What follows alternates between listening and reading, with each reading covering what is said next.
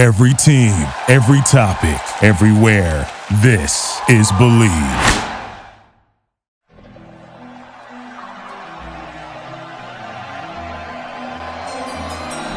With the third pick in the 2019 NBA Draft, the New York Knicks select R.J. Barrett from Toronto Duke University. The New York Knicks. Here's David Stern with the announcement. First pick, select Patrick Ewing.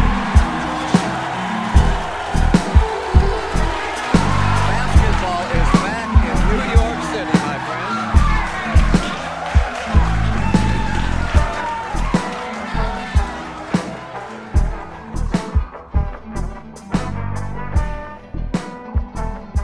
friend. What's up, everybody? It's your boy, the one and only Prez.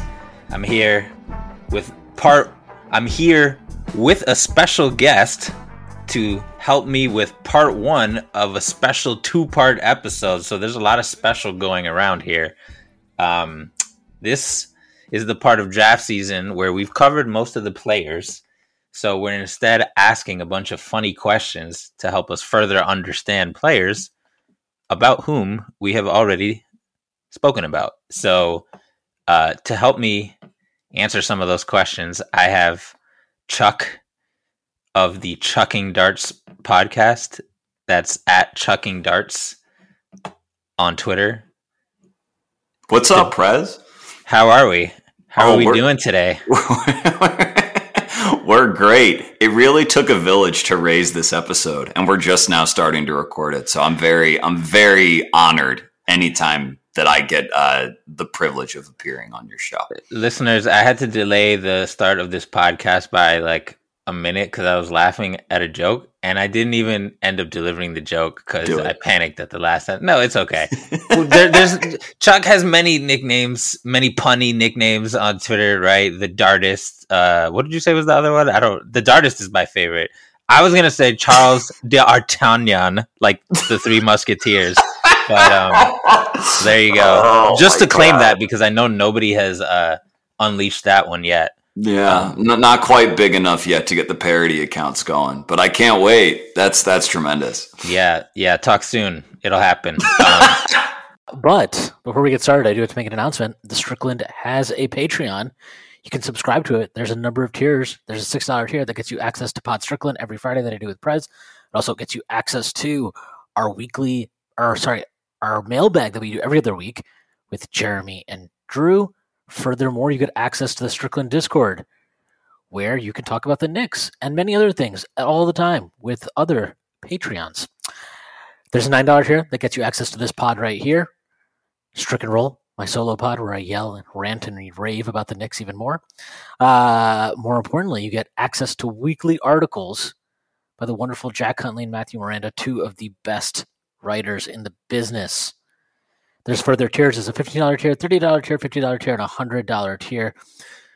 Those come with a variety of additional benefits like live watch parties, listening on pod recordings, merchandise discounts, and even potentially co-hosting a podcast with yours truly. But whether you choose to subscribe or not, none of this would be possible without you. So, without further ado, let's get started. So the big question that listeners that I have Chuck here to help me with is what I am calling as a shorthand the 66th percentile question. And what that means is, we often break prospects down into what's their low end outcome, median or medium outcome, or high end and outlier outcome, right? Like we can all name guys who mostly fit into those categories. Dennis Smith Jr. is probably a low end outcome, right? Like guys who were who they were supposed to be, I don't know. Jared Culver. Jared Culver is one. Jared Culver to me is a low end outcome. Yeah. But someone like Mikal Bridges, for example, might be. Is that a median outcome? Is that a high end outcome? I don't know, right? Like, there's questions about that, and I think actually most non-bust players fall somewhere between median and high end outcome. And to me, high end outcome means something drastically unexpected happened, or more than one somethings that were drastically unexpected happened.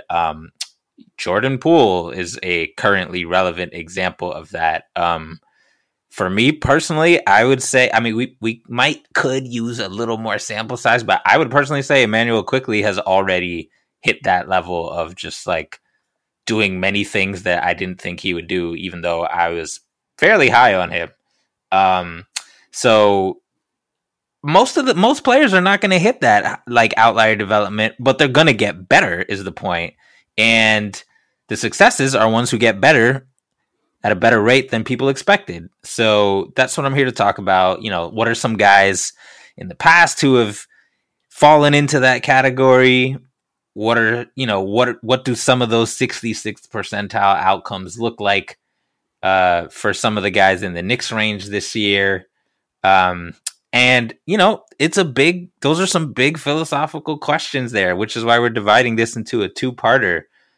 So before we get into it, I'm going to stop there and let Chuck give some reflections on this. Perhaps why it's interesting, perhaps why Prez is overthinking things and searching too deep for podcast topics as we get closer to lottery day. Not possible, man. Not possible. If you think that you've gone too far, you haven't gone far enough.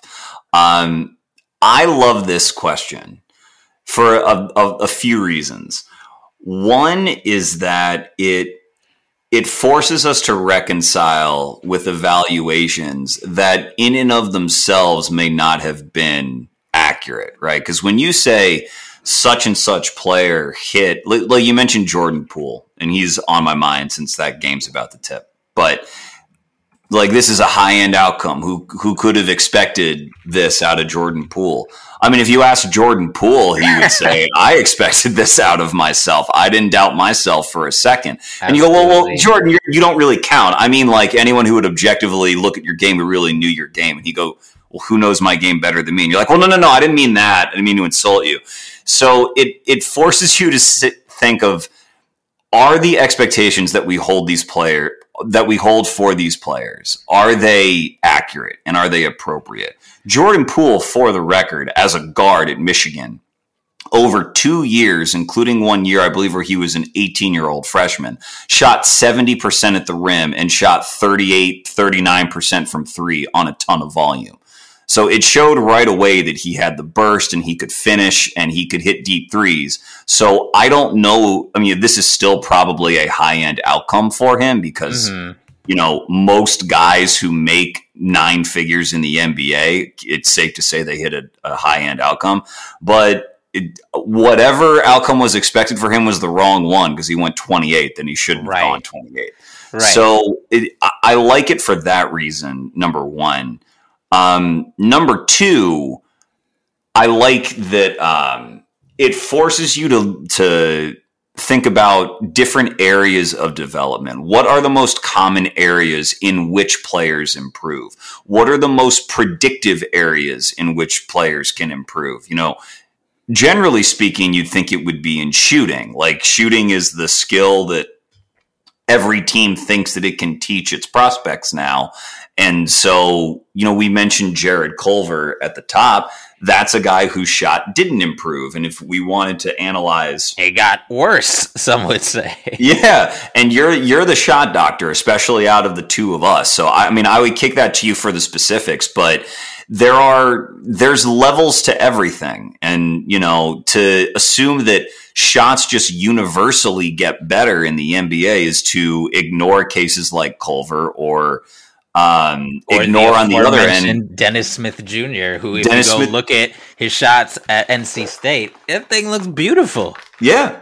And it also dismisses the efforts of guys like Fred Vinson in New Orleans, who is renowned as one of the very best shooting coaches in the league. I mean, if shots are universally expected to get better, then he isn't really adding any value, because what good is a shooting coach if they're all the same?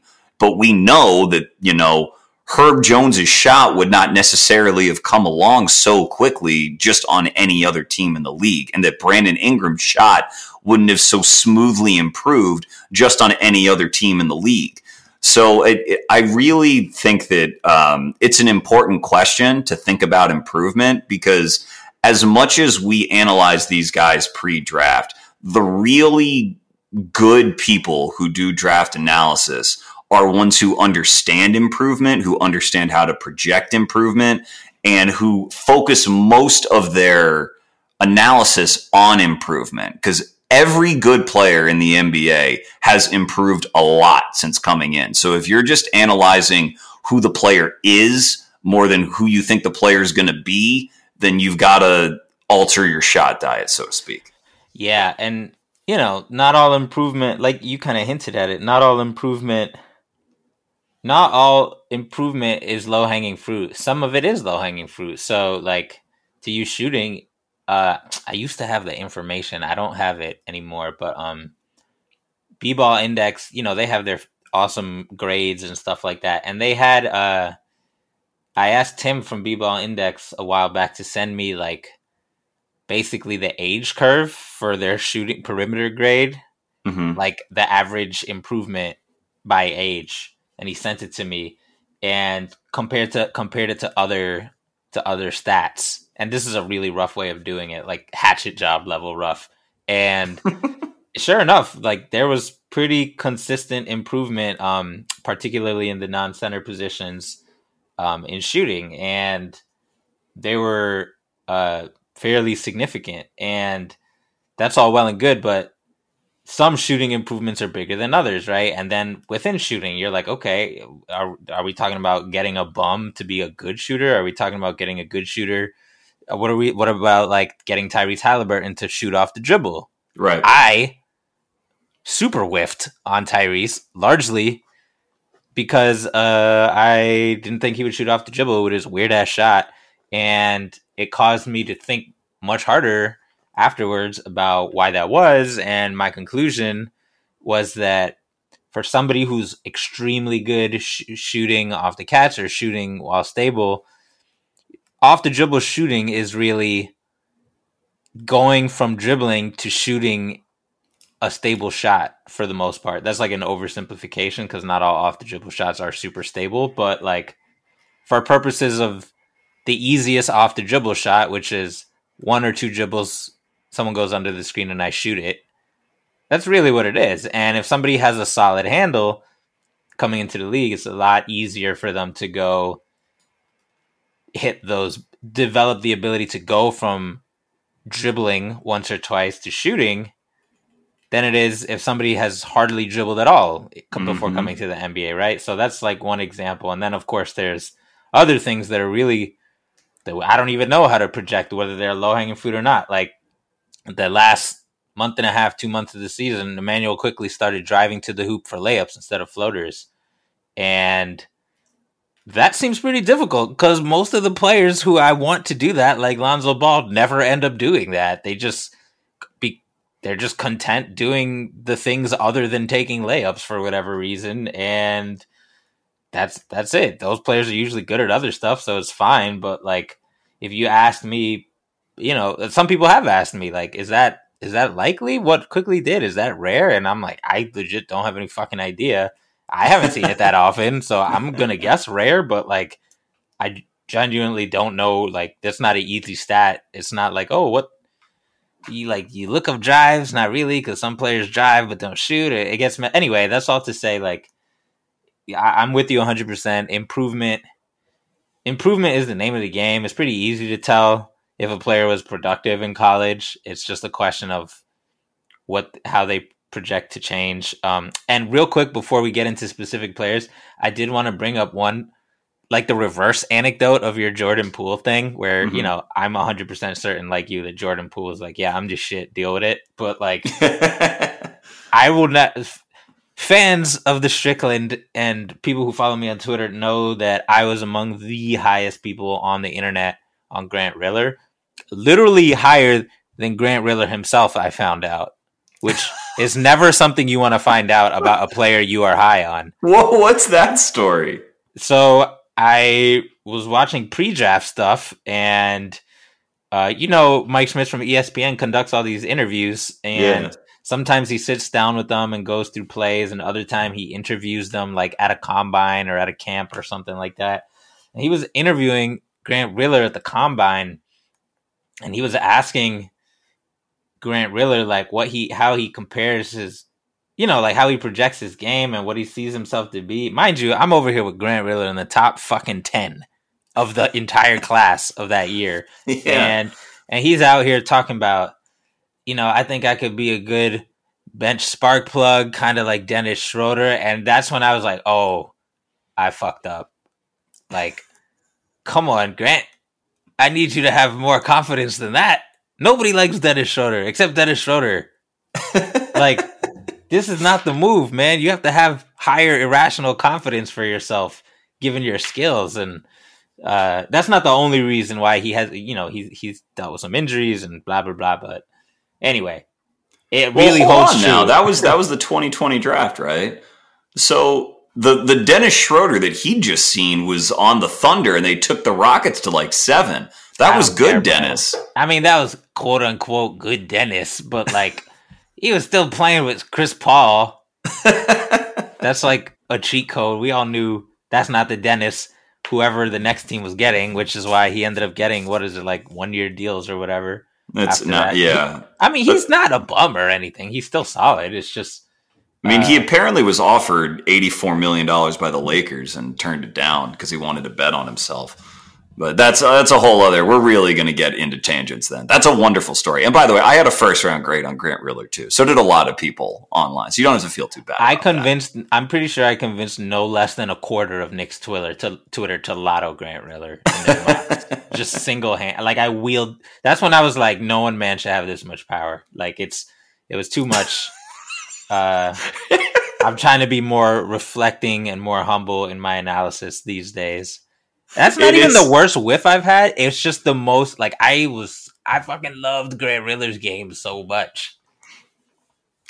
Hey man, I'm not gonna argue with you. I do like that you say that you're trying to be humble by admitting how much power you wielded. That's really, it's really big of you.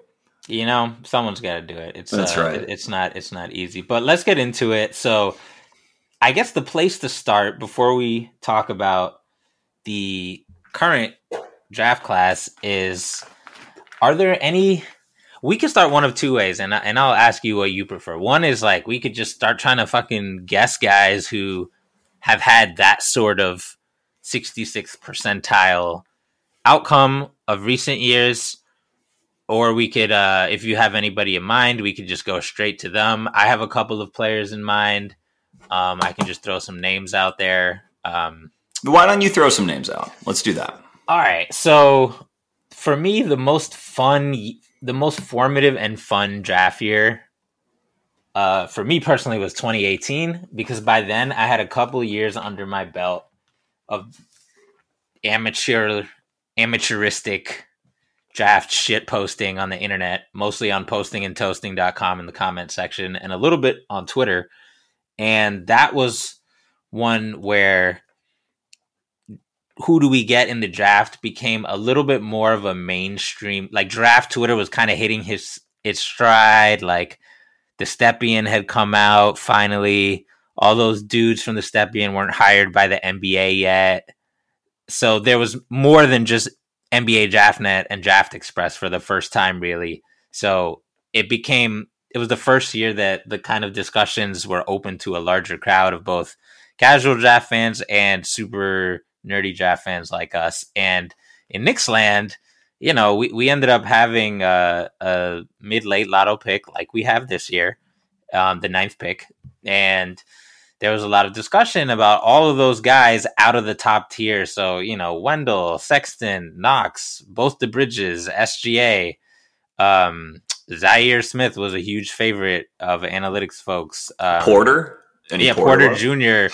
And that was a whole fun, weird discussion because of his injuries and things like that. I mean, not fun for him, but whatever. And then, like, down the line, it was also a fun draft a little later because you had guys like Anthony Simons and Landry Shamet and Robert Williams and Jalen Brunson and Mitchell Robinson. And like, so it was just kind of a fun draft all the way down. DeAnthony Melton way there at the end. Like these guys, like there was a lot of interesting players who ended up being pretty good. So I want to focus, like, it's not like obviously Michael Porter Jr. had a very high outcome. So like, we don't have to talk about guys like that or guys like Trae Young or Luka or DeAndre Ayton, because those guys all were pretty much as advertised or better.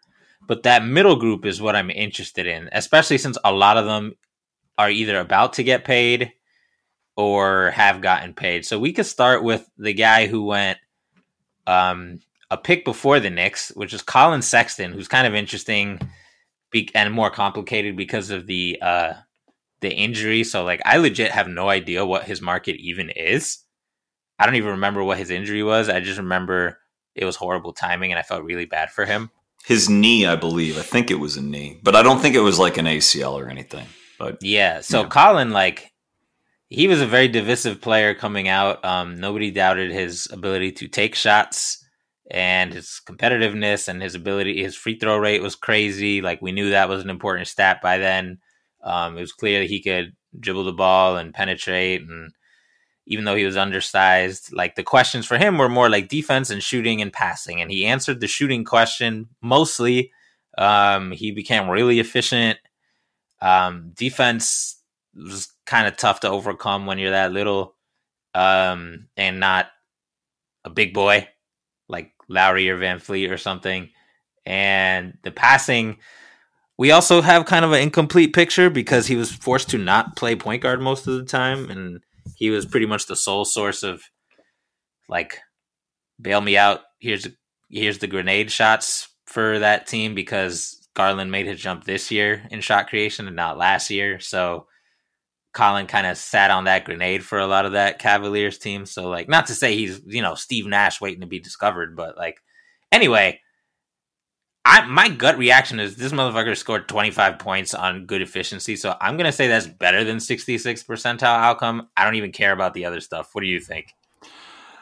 Yeah, I think that's right. And, like, it highlights that, like, this stuff is really hard because Sexton when you were imagining what your expectations are of him pre-draft and what your eval is going to be, I mean, you are just evaluating a freshman. And Sexton, I think, was a young freshman. It's not as though there was a giant sample size on him to work from. And I know that his sort of signature moment his freshman year was when his team had to go 3-on-5 and he kept him in it and everything. But if that happened in a movie, I would be like, this is so stupid. And it happened in real life, which is crazy. Yeah. And if you look at his numbers, his freshman year, they're good. Like, they are certainly good. And like you mentioned, the free throw rate, his free throw rate was nearly 60, which, just for comparison's sake, Jay Nivey, who is also, crazy first step, explosive, downhill guard, his free throw rate is in the high 40s as a sophomore, and Sexton's as a freshman is in the high 50s. Tons and tons of volume. He got up over 300 twos and, shot 50% on them, which is all right. And one of the criticisms of Sexton's game in the pros, especially early in the pros, is that essentially is that he was a ball hog, that he wouldn't look to teammates, and that even though the Cavs didn't have, the best, most offensively gifted teammates around him, the idea was that he was missing reads and that he wasn't distributing the ball properly. Well, if you go back and look at his stats, his assist rate was really good at Alabama. It was 28, which is right in line with, very good point guard prospect numbers, particularly for a freshman. And that's one of the things I really like doing in my draft work, is going back and looking at guys who had a certain narrative about them as pros, like Sexton's a ball hog or this guy can't shoot. And you go back and look at their college stats, and this guy who couldn't shoot like Ja, for example, this, criticism on him early in his career is that he couldn't shoot. You want to leave him open and let him shoot threes. He shot 38% on like decent volume, and he shot 80% from the line at Murray State. And it drives home that good players are really, really good, and they let you know, even in their perceived weaknesses, that they at least have talent. And so for Sexton, I mean, do you think that he was a worthy top 10 pick at the time? Because I think some people considered that pick a reach, particularly in that class. Yeah, it's me. I'm some people. I was definitely. I'm some people too. So, but yeah, he is he is solid. It's just, to me, despite his strengths being very strong, which is generating his own shot, like you said, his usage rate was crazy. 32.9% in the lotto this year. The only person close to that is Johnny Davis, who's 32.5%. Pretty much everyone else is, except for Tyree Eason, is below 30. So he was taking a lot of shots out there. Mm-hmm. And I just, the whole, to me, he needed to be a one at his size, and needing to have drastic improvements in three separate, distinct, unrelated skills, and passing, defense, and perimeter shooting.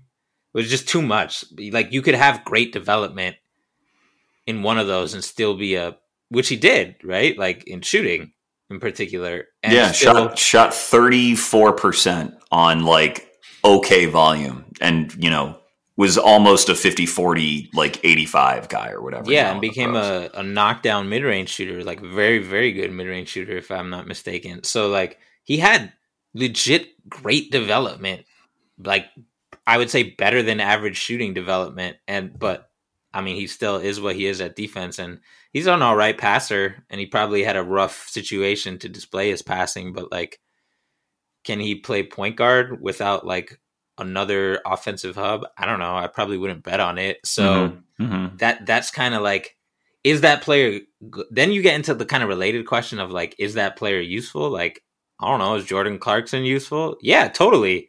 Is that useful for the 8th pick? Probably. Honestly, it probably is. That's probably a fine outcome to be a really good 5th, 6th guy. So am I hating? Possibly. Is that 66th percentile development? At least, definitely, despite all the flaws. Yeah, I think at least. I think that what we know about Sexton for sure is that he is a rare combination of undeniable NBA skill. No matter where he plays, he's going to get downhill, he's going to score. But you have to combine that undeniable skill with very context dependent fit. He needs to be in the right situation in order to be a part of winning teams. And Cleveland accounts for his weaknesses in some ways because Mobley and Allen provide such a high baseline of defensive value that it's going to paper over some of his flaws. But if you put him and Garland together in the backcourt, then I think you're sort of hamstringing how far that team can go. If you imagine him on a team where he is the smallest player on the floor and that he's surrounded by wings and bigs, so he doesn't have to share the floor with another guy kind of his size. If he, for example... like Garland is right now when Sexton's not playing. Exactly. And, there's rumors that Detroit might be interested in him. If you imagine him with Cade and Sadiq Bey and, say, Chet Holmgren or something, whoever they draft, then you start to see, I can see how this could work in a winning situation. And if he is this same hyper-efficient scorer, but is now on a winning team and is helping them win, then there's no question that that's an acceptable outcome for an 8th overall pick. It's just that he needed to find the right situation. And then you get into a philosophy of, well, then is that really a good pick? Because that means that his drafting team doesn't really reap the rewards of his career. And that's a whole other, sort of side question. But that's sort of, I incorporate that a lot into my own draft work when I'm thinking about outcomes, because if you're going to be a quote unquote second draft guy, then I'm going to put you a little lower than I would have otherwise. Other people don't do that. Other people just look at straight up, what will the ultimate productivity level of your career be? And, that's to each their own. Yeah, exactly. And yet another wrinkle is like the rumors that Garland is willing to take a pay cut to keep him, right? And it shows you that, I think it shows you that Garland is aware of, he's not just taking a pay cut for a friend, although I'm sure that's part of it. It's also like they need shot creation. Karras was brought in to provide some of that penetration and shot creation, but he also brings you, some other Karras stuff. So like it's good to have more of that. And as great as Garland is, like he seems to know that. Although Garland, don't take a pay cut, get your money, boy.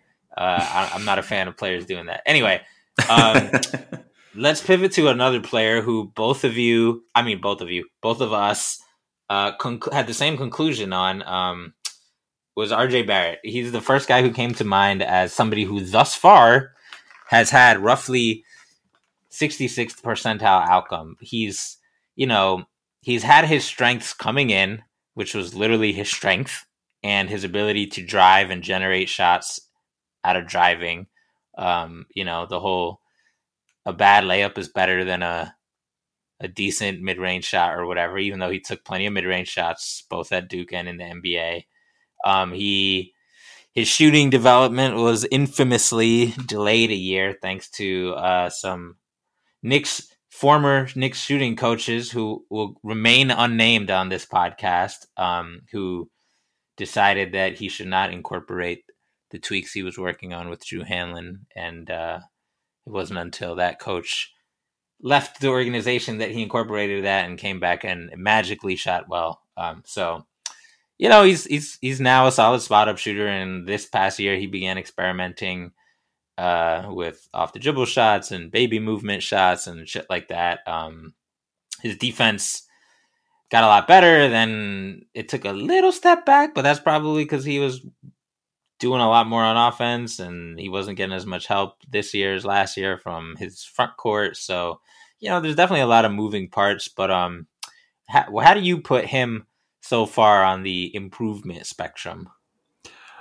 So if you view 66% as like what most good players, if that's the number we're according most good players, I would say he is on schedule. Mm-hmm. I think that at his age, given what he was as a freshman at Duke, not necessarily as the number one high school recruit. Another young freshman too.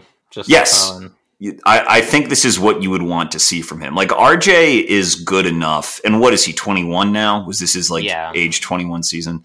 He is good enough to play big minutes on a playoff team. Yeah. Now, I don't know that he's good enough to be like the number one scoring option on a playoff team right now, but you could, with his level of defense, and that's where I think a lot of meaningful development has taken place for him.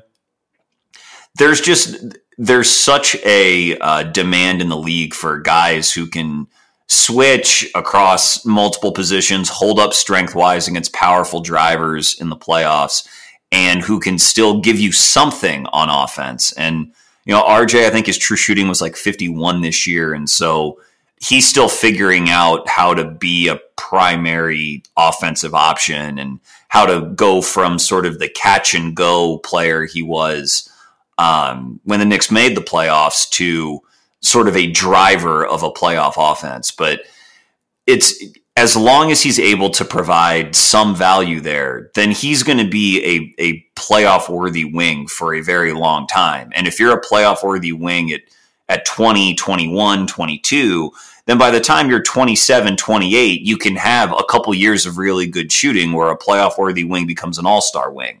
And, then you're in business. So one thing that he and Sexton have in common is that both, pre-draft, the narrative about them was how maniacally they worked. And, that's something that when I first started doing draft stuff, I paid attention to it, but I didn't accord it that much importance because I just assumed that these guys all work really hard. Like, it's hard to make the NBA without working really hard. And so I wanted to avoid making negative assumptions about anyone in that area. So I sort of just gave everyone an even grade, especially because pre-draft, you're going to hear that about everyone because everyone's camp is going to be pumping them up as a gym rat and so forth. But with certain guys, it really does stick out. Like, they're even among a hardworking like draft crop, there's going to be people who are like borderline unwell with how maniacally they work on their game. And Sexton and Barrett, I think, both fit into that. And with guys who had, you can call it low-hanging fruit, but just very identifiable areas in which to improve. And for both of them, it was their shot. You knew that they were going to work on their shot over and over and over again. And, that's why they've both gotten better at it. RJ's not all the way there, but he knows he needs to work on off the dribble threes. Like, it's just, and it's hard to say that he can just sort of will it into existence or anything like that. But again, you go back and look at his college numbers. He, Bar Torvik calls it far too, but it's basically like mid-range and out, like sort of 10 feet to 20 feet.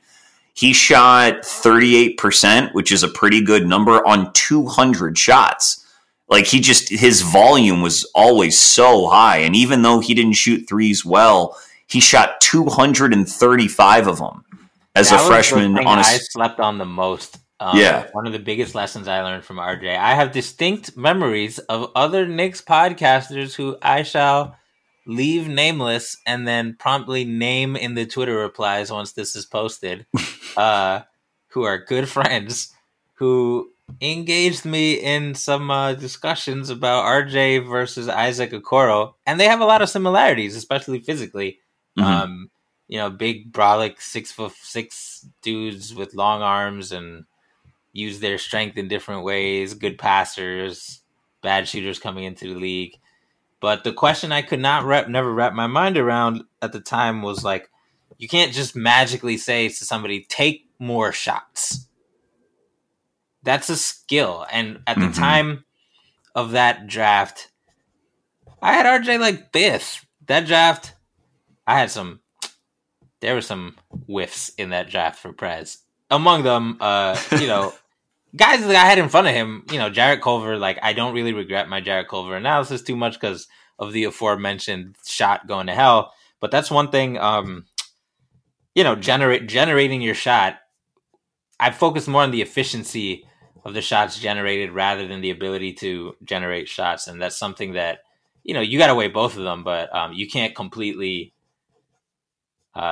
sleep on the ability to generate those shots and what that might look like in the NBA, right? Like the running joke with RJ was like, he can always get his shot, and we want to see what it looks like in an offense with space, and we still want to look like see what it looks like in an offense with space several years later, right? So like, it's an interesting question, and a question that is also relevant to a couple of players from this year's class, but I'll save that for later. The NBA playoffs means next level basketball. Get in on the first round action with DraftKings Sportsbook, an official sports betting partner of the NBA. This week, new customers can bet $5 on any team to win and get $150 in free bets instantly. You win no matter what. All DraftKings Sportsbook customers can also bet on NBA hoops with same-game parlays. Combine multiple bets from the same game for a bigger payout. The more legs you add, the more money you can win. Plus, each day of the first round, get a risk-free bet up to $10 if your same-game parlay doesn't hit. Download the DraftKings Sportsbook app now. Use promo code TBPN. Bet $5 on any NBA team to win their game during the first round of playoffs and get $150 in free bets instantly. That's promo code TBPN at DraftKings Sportsbook, an official sports betting partner of the NBA. Minimum age and eligibility restrictions apply. See show notes for details. That was the main difference between those two as prospects, by the way, because their percentages across the board were pretty similar. But as a sophomore, Culver got up 163s. As a freshman, RJ got up 235. And it just, You're exactly right. It's a skill. All right, I'm gonna throw out who's a fun one here. I'm trying to think of somebody who's like towing the line on this sort of development. What about PJ Washington? This is a fun little run here. Yeah, let's talk about that draft. PJ Washington and Cam Johnson went back to back. Cam was considered a reach at 11. PJ was considered a boring, if not solid pick, athletic guy with physical tools, blue blood, Kentucky, all that shit. So I was kind of like lukewarm. I was kind of just whatever on PJ. I was like, okay, he's cool, but like, I don't really have strong opinions. Cam, I was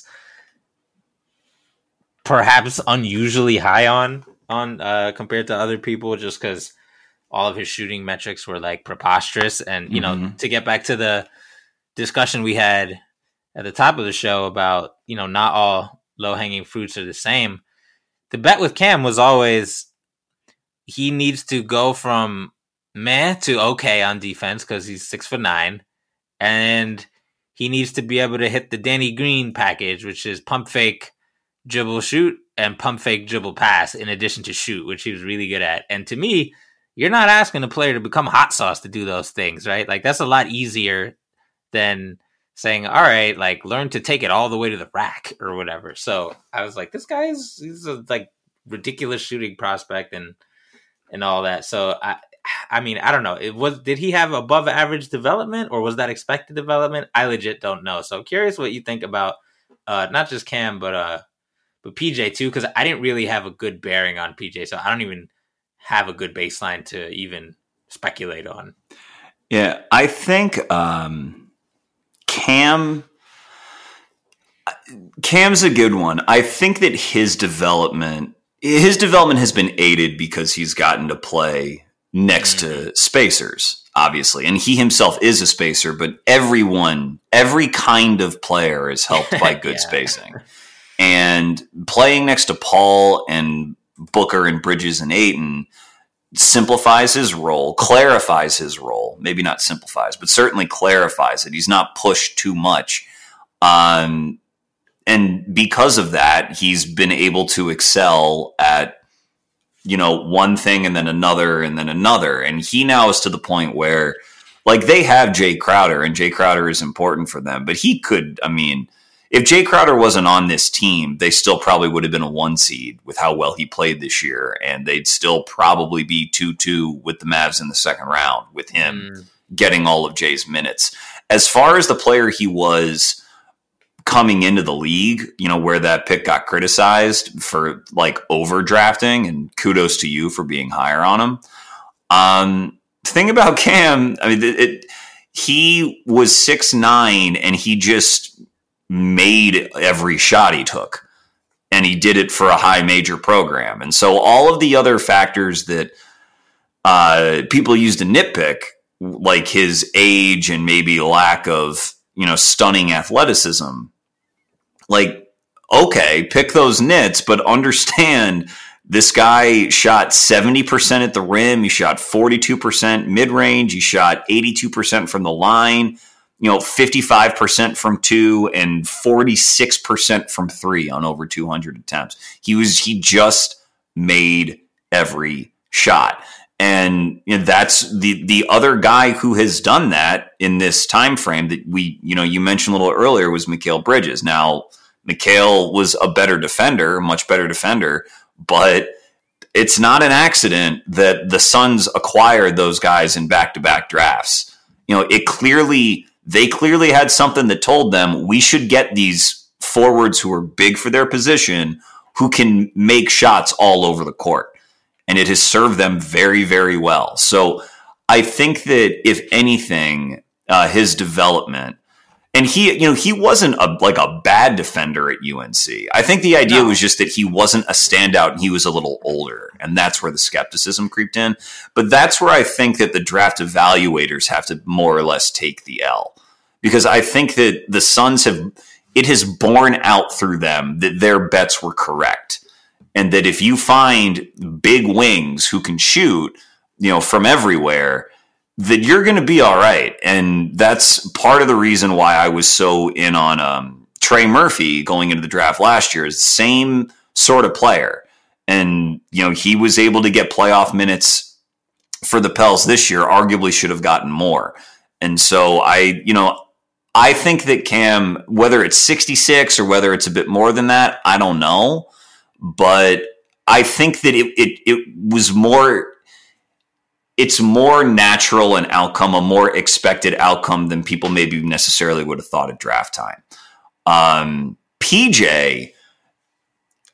PJ, I think, is a little bit tougher because, as I recall, he tried to come out his previous year, and the feedback he got was like more consistent effort, and you got to work on your three.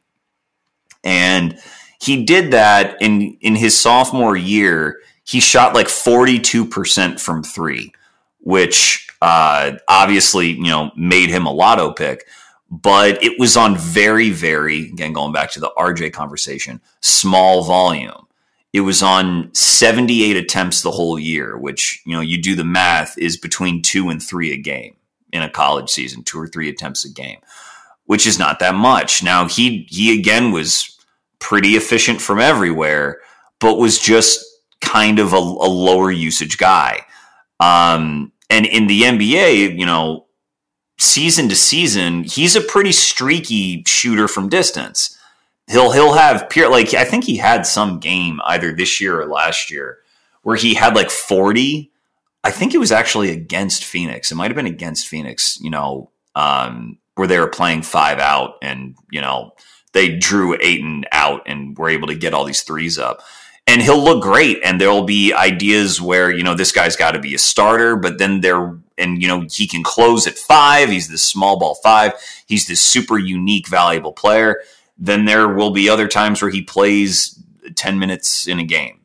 And with Hayward there and with Miles Bridges there, they don't really have room for him in the starting lineup. So he's still sort of an unsettled case.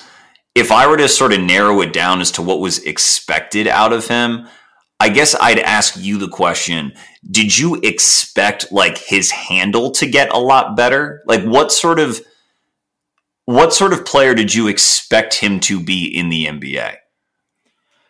I didn't expect him to shoot quite like this, and I didn't expect him to be as versatile. And that's one of the other things that I kind of have struggled with personally is, for me, I'm good at, this is a tangent and I'll make it brief, but like I consider myself better at evaluating within a certain like range of outcomes or roles. So the perfect example is last year with John Kuminga.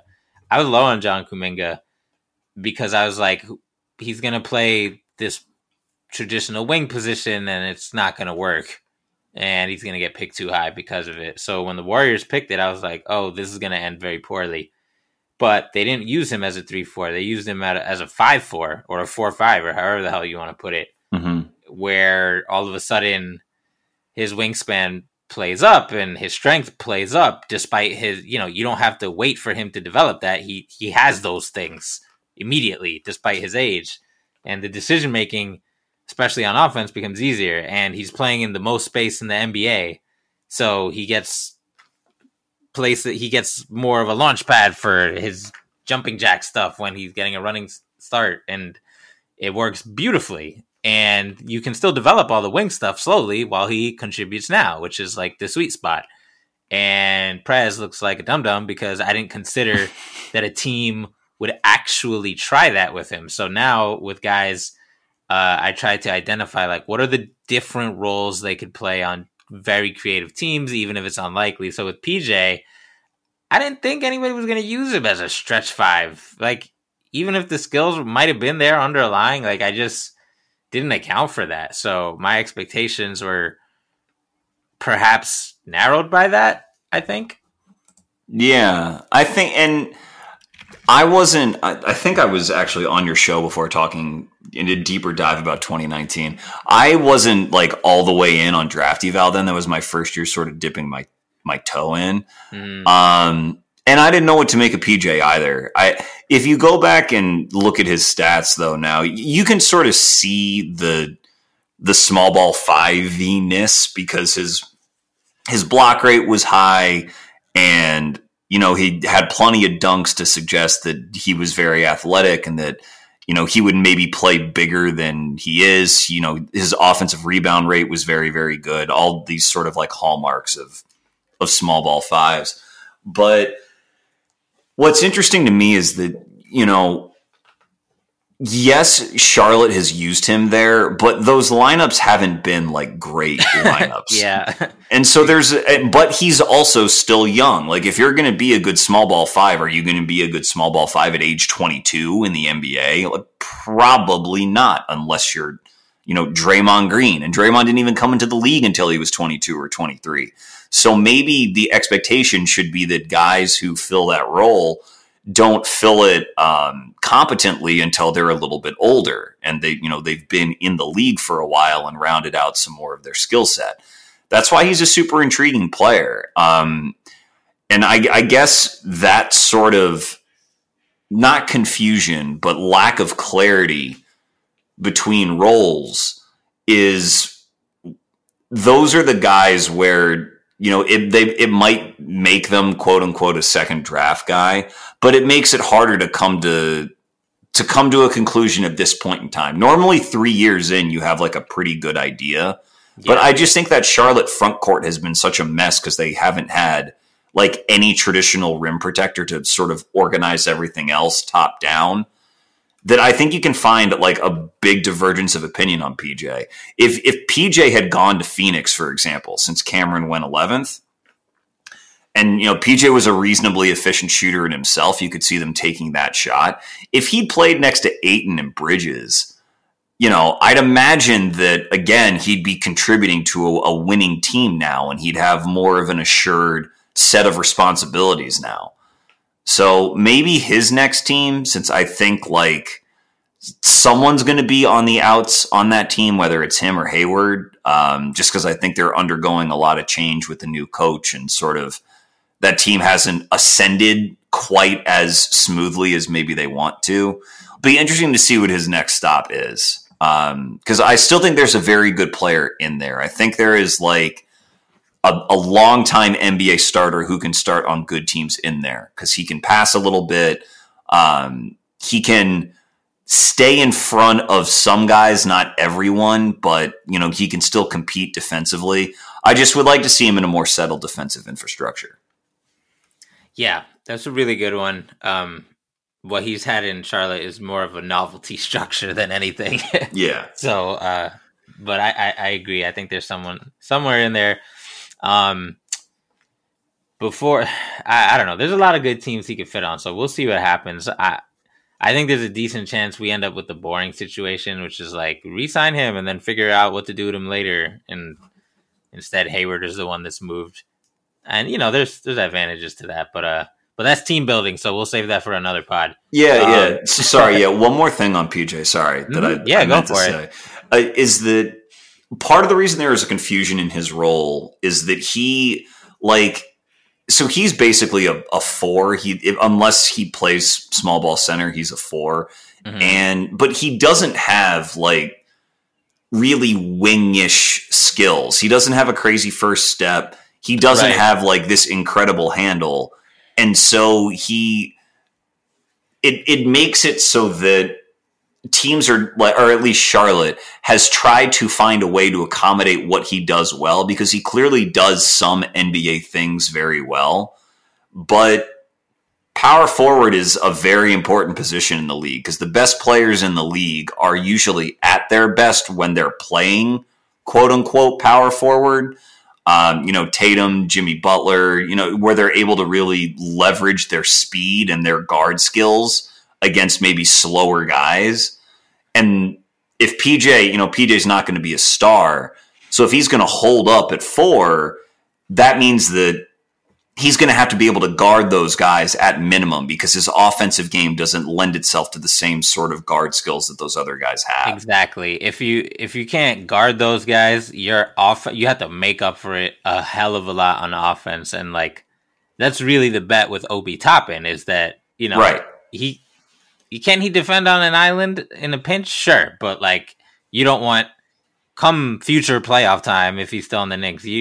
It's like what we see with Cam actually. Cam Johnson, like he's improved into solid defender, but the other teams come playoff time will still run consecutive plays to target for him because improving from bad or meh to okay is all well and good for the 66th percentile outcome, but the playoffs is a whole nother ball game. And Obi, you're looking at the 2-point stuff is like already done and a meal that is fully cooked. You're just waiting on the 3-point stuff, and he has the passing too. So, it's not a guaranteed bet, but it's a reasonable bet. But with PJ, you're right. Like he's not going off the bounce like that. So you can't just be a Ryan Anderson type, stand there and shoot it for either. So it gets a little dicey. Mm-hmm. So we'll see. We'll see what's up there. I want to talk about a couple of more guys. I just had them on my thing. Where is it?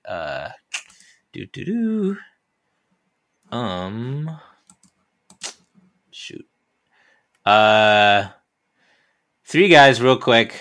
Just wanted to see like where you are at, if you have landed on anything on where they have ranked on the improvement scale. One is Cole Anthony. Ooh. Mm-hmm. Another is Malik Monk, who was the 11th pick in 2017. Mm-hmm. And the last one is Tyrese Maxey, who was picked 21st, but many people on draft Twitter in 2020 had him closer to in the 10 to 15 range. So, I picked these guys because they're all, this we'll get to the current crop of guys in the part 2 of this episode, but the Knicks are likely picking somebody who is of the general 8 to 16 pick quality level, barring an unusual situation or a trade, without getting into like big board rankings or anything like that. So I think these guys kind of give each of them gives a different flavor of the types of talent who tend to be available around that late lotto, with some guys having upside and it getting fulfilled and other guys having perceived upsides or not getting fulfilled. So any thoughts on those dudes? Monk, Anthony, Maxey? Yeah, just quickly to do sort of Maxey and Anthony together since they're the same class. They got compared frequently, not only because they were both, I believe, top 5 high school recruits, and Cole Anthony was number 1 at one point, but because they both sort of, and Cole more so than Maxey, but they both sort of underachieved in their lone year. Maxey, paid his dues as, Kentucky guard whose skills were suppressed. And Cole had his injury at North Carolina and fought his way back, but did not really show the same degree of explosion or physical dominance that he'd shown when he was in high school. And so I was probably on the lower end for both of those guys. I liked Maxey a bit more, but still had both of them around 20 or so in their draft class because they both sort of failed the sort of star test for me at guard, where I didn't see either one becoming a star. And so if you're not a star at guard, might as well take a shot on all these other kinds of wings. But Cole, I think it's hard to say. It's hard to it depends on which Cole you're going off of. If you're going off of the guy that was legitimately the number 1 high school recruit in the country, then I would say that he has not lived up to expectations because he is, I think that his future in the NBA is unlikely to be that of a starter because I don't think he's a good enough defender. I don't think he's a good enough distributor to be a starter at his size. He could be a very effective 6th man, and he could be a 6th man on a good team, and he could make a lot of money doing that. But for someone who, I guess he went 15th to the Magic, 14th, 15th, right around there. For someone who, most people thought he was at least a lotto level prospect, right? That was his grade. And some people had him in the top 10. I would think that you would want him to become more than possibly a very effective sixth man. For Maxey, the temptation would be to say, like, this is a crazy outlier development. Like, he's really improved more than people thought he would. He also falls into the RJ Sexton, like, psycho, and I mean that obviously as a compliment, psychotically high work ethic type.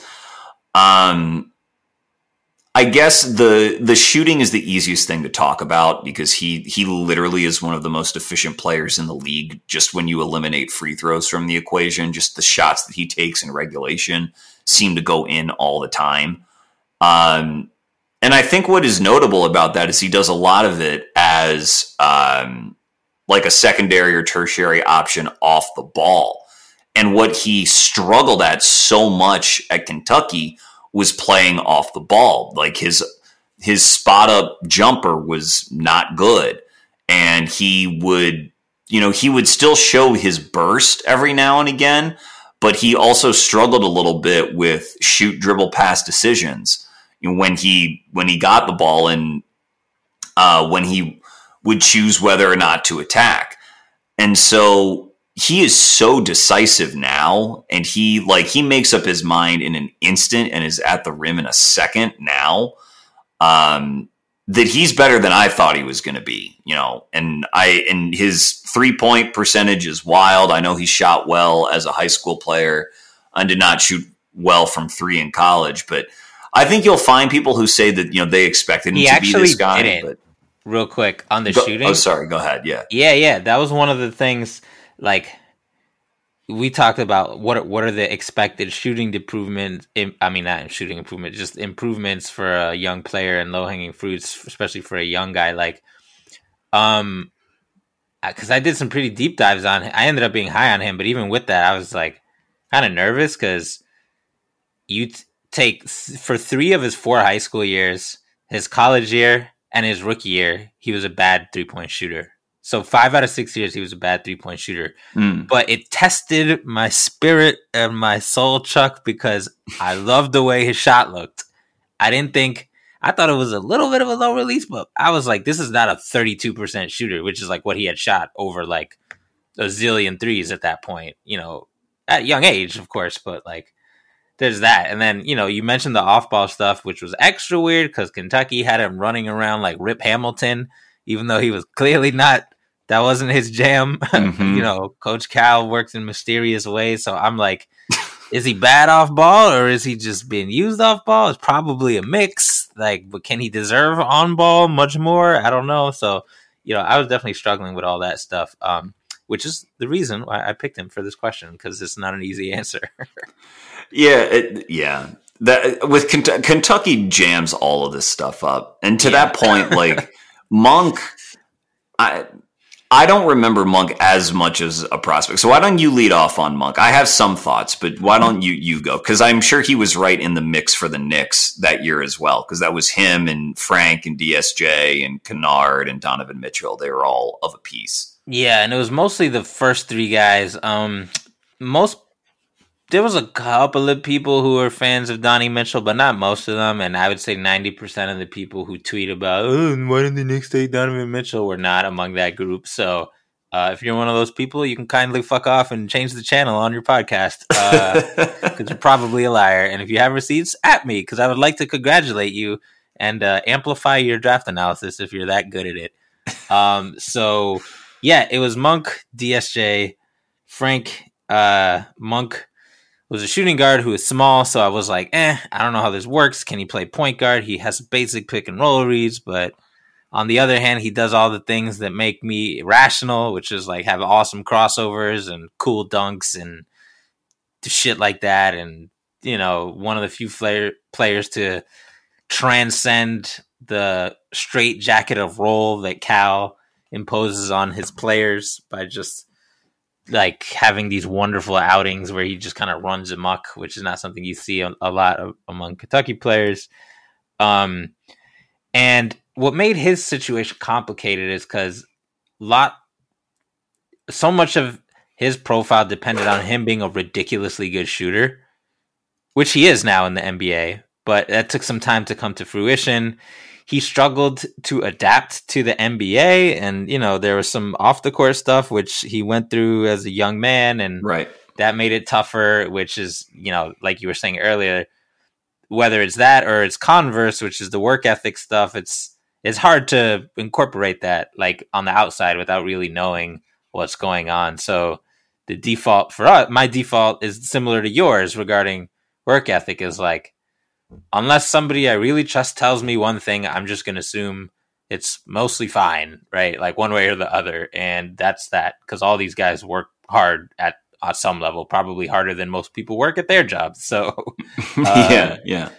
So I was a big fan of his, and I don't remember how high I was. I think I definitely had him top 10, and he was definitely the one. No, I wanted DSJ the most, and then him, and then Frank. I liked all of them, but I liked DSJ a lot more. But when Monk came in and he kind of had a rough start to his career, obviously that was a below average outcome to me. If you kind of erase the path and just focus on where he is right now, which is hopefully about to earn a nice contract for the first time in his life, because he deserves it, and he's probably should have earned it last year if that was a smart team. But teams wanted some more sample size, whatever. I get it, I dig it. So now they got that, and hopefully he gets a multi-year deal from someone. Nothing crazy, but he'll get something. And I'm like, okay, 11th pick. Sure, his high outcome was some sort of like CJ McCollum bombs away type thing, and that's probably not going to happen. But as far as a bench player goes, or a guard who can start and play up because of his strength and length and athleticism, like those starting guard on a solid team with his skills is definitely in play. It's not automatic because, like you said, if you're smaller, even if you're really good at stuff, the deck is just stacked against you. And, he's not like Colin Sexton small. I think he's 6'4", 6'3", with 6'3", 6'4", like a +3 or 4. And he came into the league skinny, and now he's like, he's not jacked or anything, but he's not like a twig either. So, he's not going to guard a power forward on a post up or something like, Frank Ntilikina is, who's much bigger. But like, so 66th percentile outcome, gun to my head, I would probably say, yeah, that's right about where he is right now, even though the path to getting here was really weird and unexpected. Yeah, and when you said erase, like remove the path, this conversation is getting me to think a lot about role. Like the role with like RJ Barrett, very clear because he's going to play on the wing. The role with Cam Johnson, Mikal Bridges, those guys, very clear because of how well they can shoot in space, and again that they play on the wing. PJ role gets a little fuzzier, and I think that Monk is also a little bit fuzzier because though you correctly point out that he can play up a little, this is an off-ball guy at 6'4", 6'3".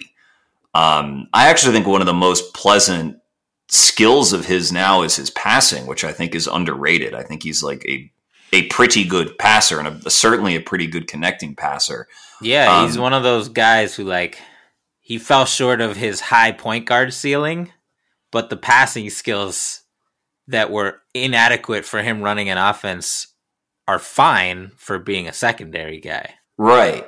And where I struggle with that, not with the passing, but with his ultimate role as a secondary guy, is that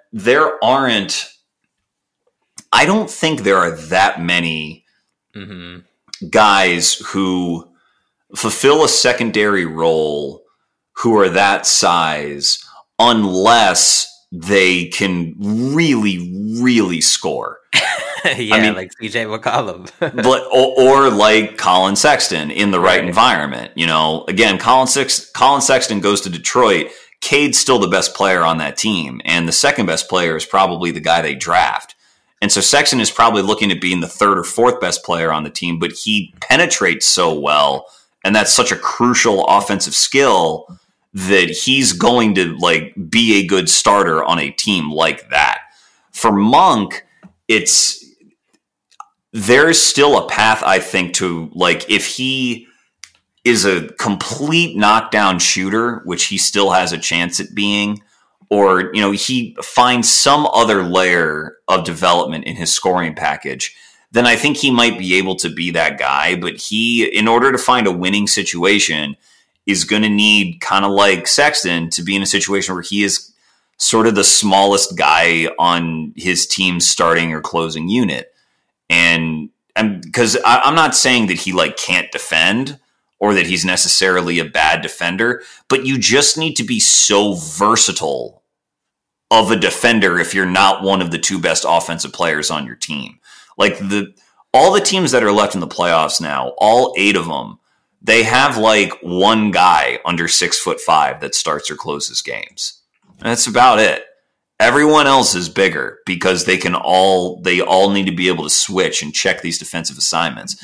And in some cases, like the Bucks or the Celtics, their guy who's under 6'4" is an all defense guard in and of themselves and can guard wings and really switch.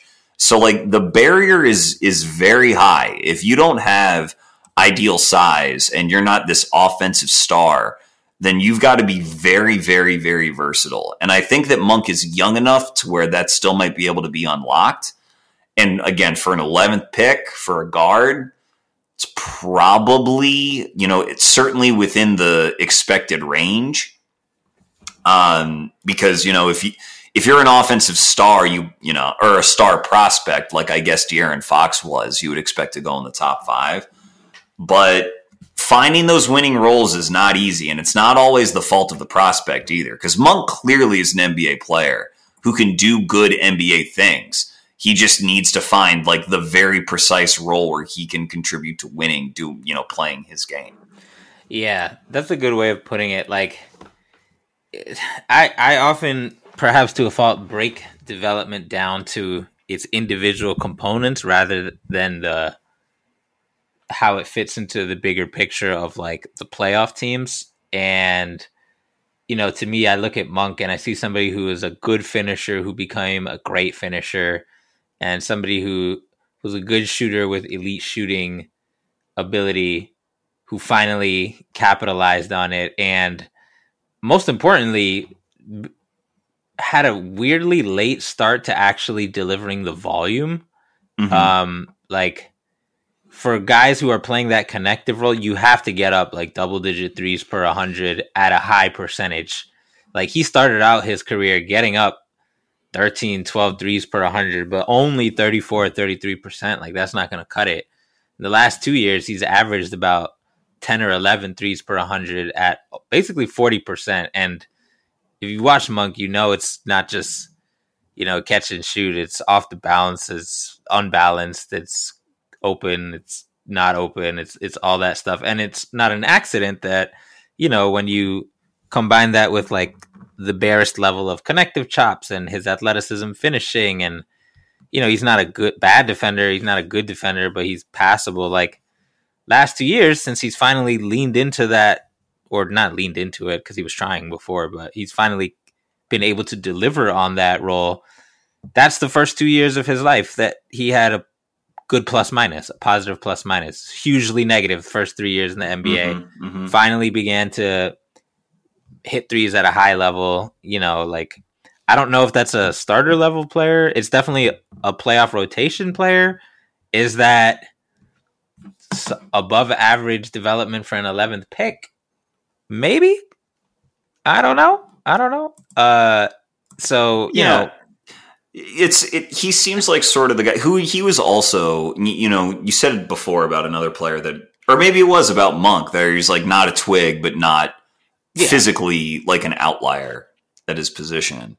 And for guys like that who come in at 19 years old, it's probably not going to be until they're in their mid-20s where they're ready to be a winning player anyway. Yeah. I mean, that's what happened with Seth Curry. He bounced around because he physically was a little underdeveloped, so it was going to take time before he could play comfortably 28 minutes a night. Wes Matthews, bro. Yeah. This guy's getting big minutes again. He came to the Knicks, and I thought that was the end of his career for his 2 games, 27 minutes per game for 2 games, shooting 21% in 2 games. A surprise, that sample meant nothing. Wes Matthews is still very much doing Wes Matthews stuff at age 35. Yeah, and obviously, and who knows what Monk would be doing if you're on the Bucks, but that situation very much caters to Wes because they don't need their guards, or they certainly don't need their guards besides Drew Holiday to penetrate because they have the most destructive paint force in the game. And so you can have a narrower role like Wes or Pat Connaughton and contribute to winning. So, yeah, it's interesting. You would think that LA would be a good situation for Monk. They just are so, with all of their injuries and all that whole mess, everything this year, they needed so much defense to surround LeBron with, and Monk just isn't versatile enough on that end to be an asset by himself. They sort of had bigger fish to fry. That was rough because they couldn't do both. They either needed the defense or needed the shooting. They didn't have enough players who could do both. So right. When the injuries hit and Monk got big minutes and scored a lot for them, they did play well, but that's not going to get it done versus the good teams. And it didn't get it done versus the good teams. And then when Monk's minutes were reduced in favor of players who shot worse, that also was not going to get it done for the good team. So, it was kind of a tough situation. And I'm with you that I think on a team like the Bucks, there's a lot of teams that could use a guy like Monk. Even though, every team like the Bucks has, shooters, Grayson Allen, whoever. Grayson Allen, 14% of his shots 0 to 3 feet. Malik Monk was at 24%, which is a very good number, even for an off-ball player. That's an outstanding number. We've seen it. He has enough dribble chops to get in there. Sometimes the decision making can get a little dicey, but he has the athleticism to get in there. So that's all to say, when you're answering the 66th percentile question, I've cherry picked a lot of guys who are 3 or 4 years removed from the draft. And that's usually not enough time to answer that question. So all we can do is kind of judge where they're at. So, the lawyer in me would say, given incomplete, it depends grade to most of these guys. It depends. To get out of, being accountable here. But anyway, this was a very awesome setup episode. People, if you're listening to this and you're like, why haven't you all talked about the 2022 draft? Hold on to your butts, in the words of Samuel L. Jackson. It's coming. This is a 2-parter because Chuck episodes can't be normal 1 commute, 2 commute type podcast. This has to fill up a whole week of content for you suckers, all right? So you can learn something from the guru. If you haven't listened to the Chucking Darts podcast, highly recommend it. To give you an idea of what that podcast is like, the episodes regularly run longer than this one. Unlike mine, it's pretty much a steady beat of episodes throughout the year, not just draft season. I shouldn't say anybody who's anybody. I should say everybody. Many people have had an opportunity to join Chuck because he's really good at looking for different guests and perspectives. And that's one of the things I enjoy the most about his pod is you get a huge range of people from all parts of basketball land. And it's really good stuff. If you like Draft Strickland, you will most definitely like the Chucking Darts pod. So I highly recommend you check that out.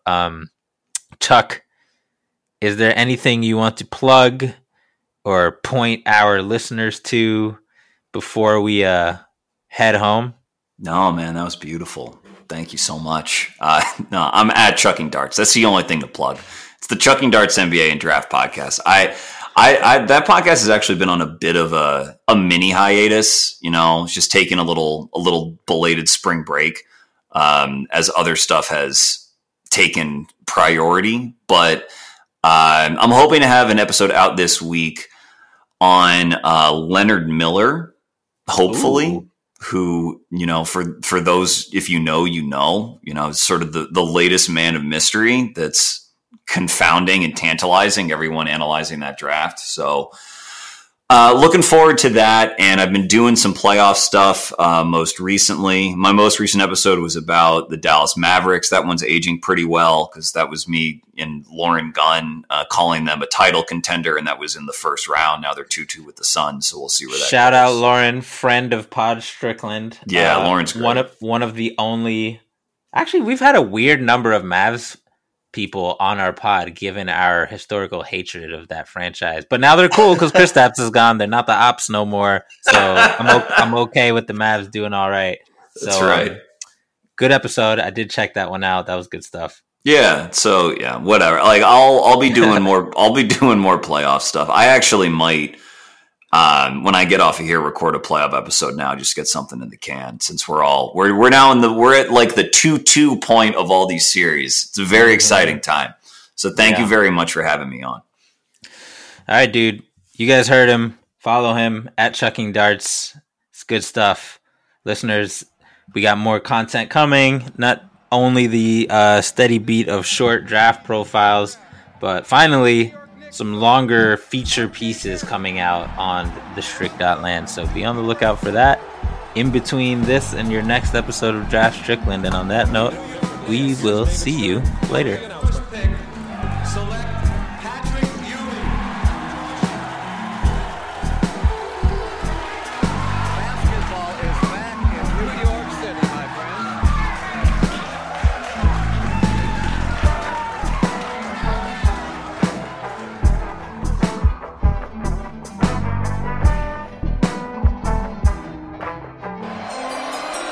The New York Knicks select.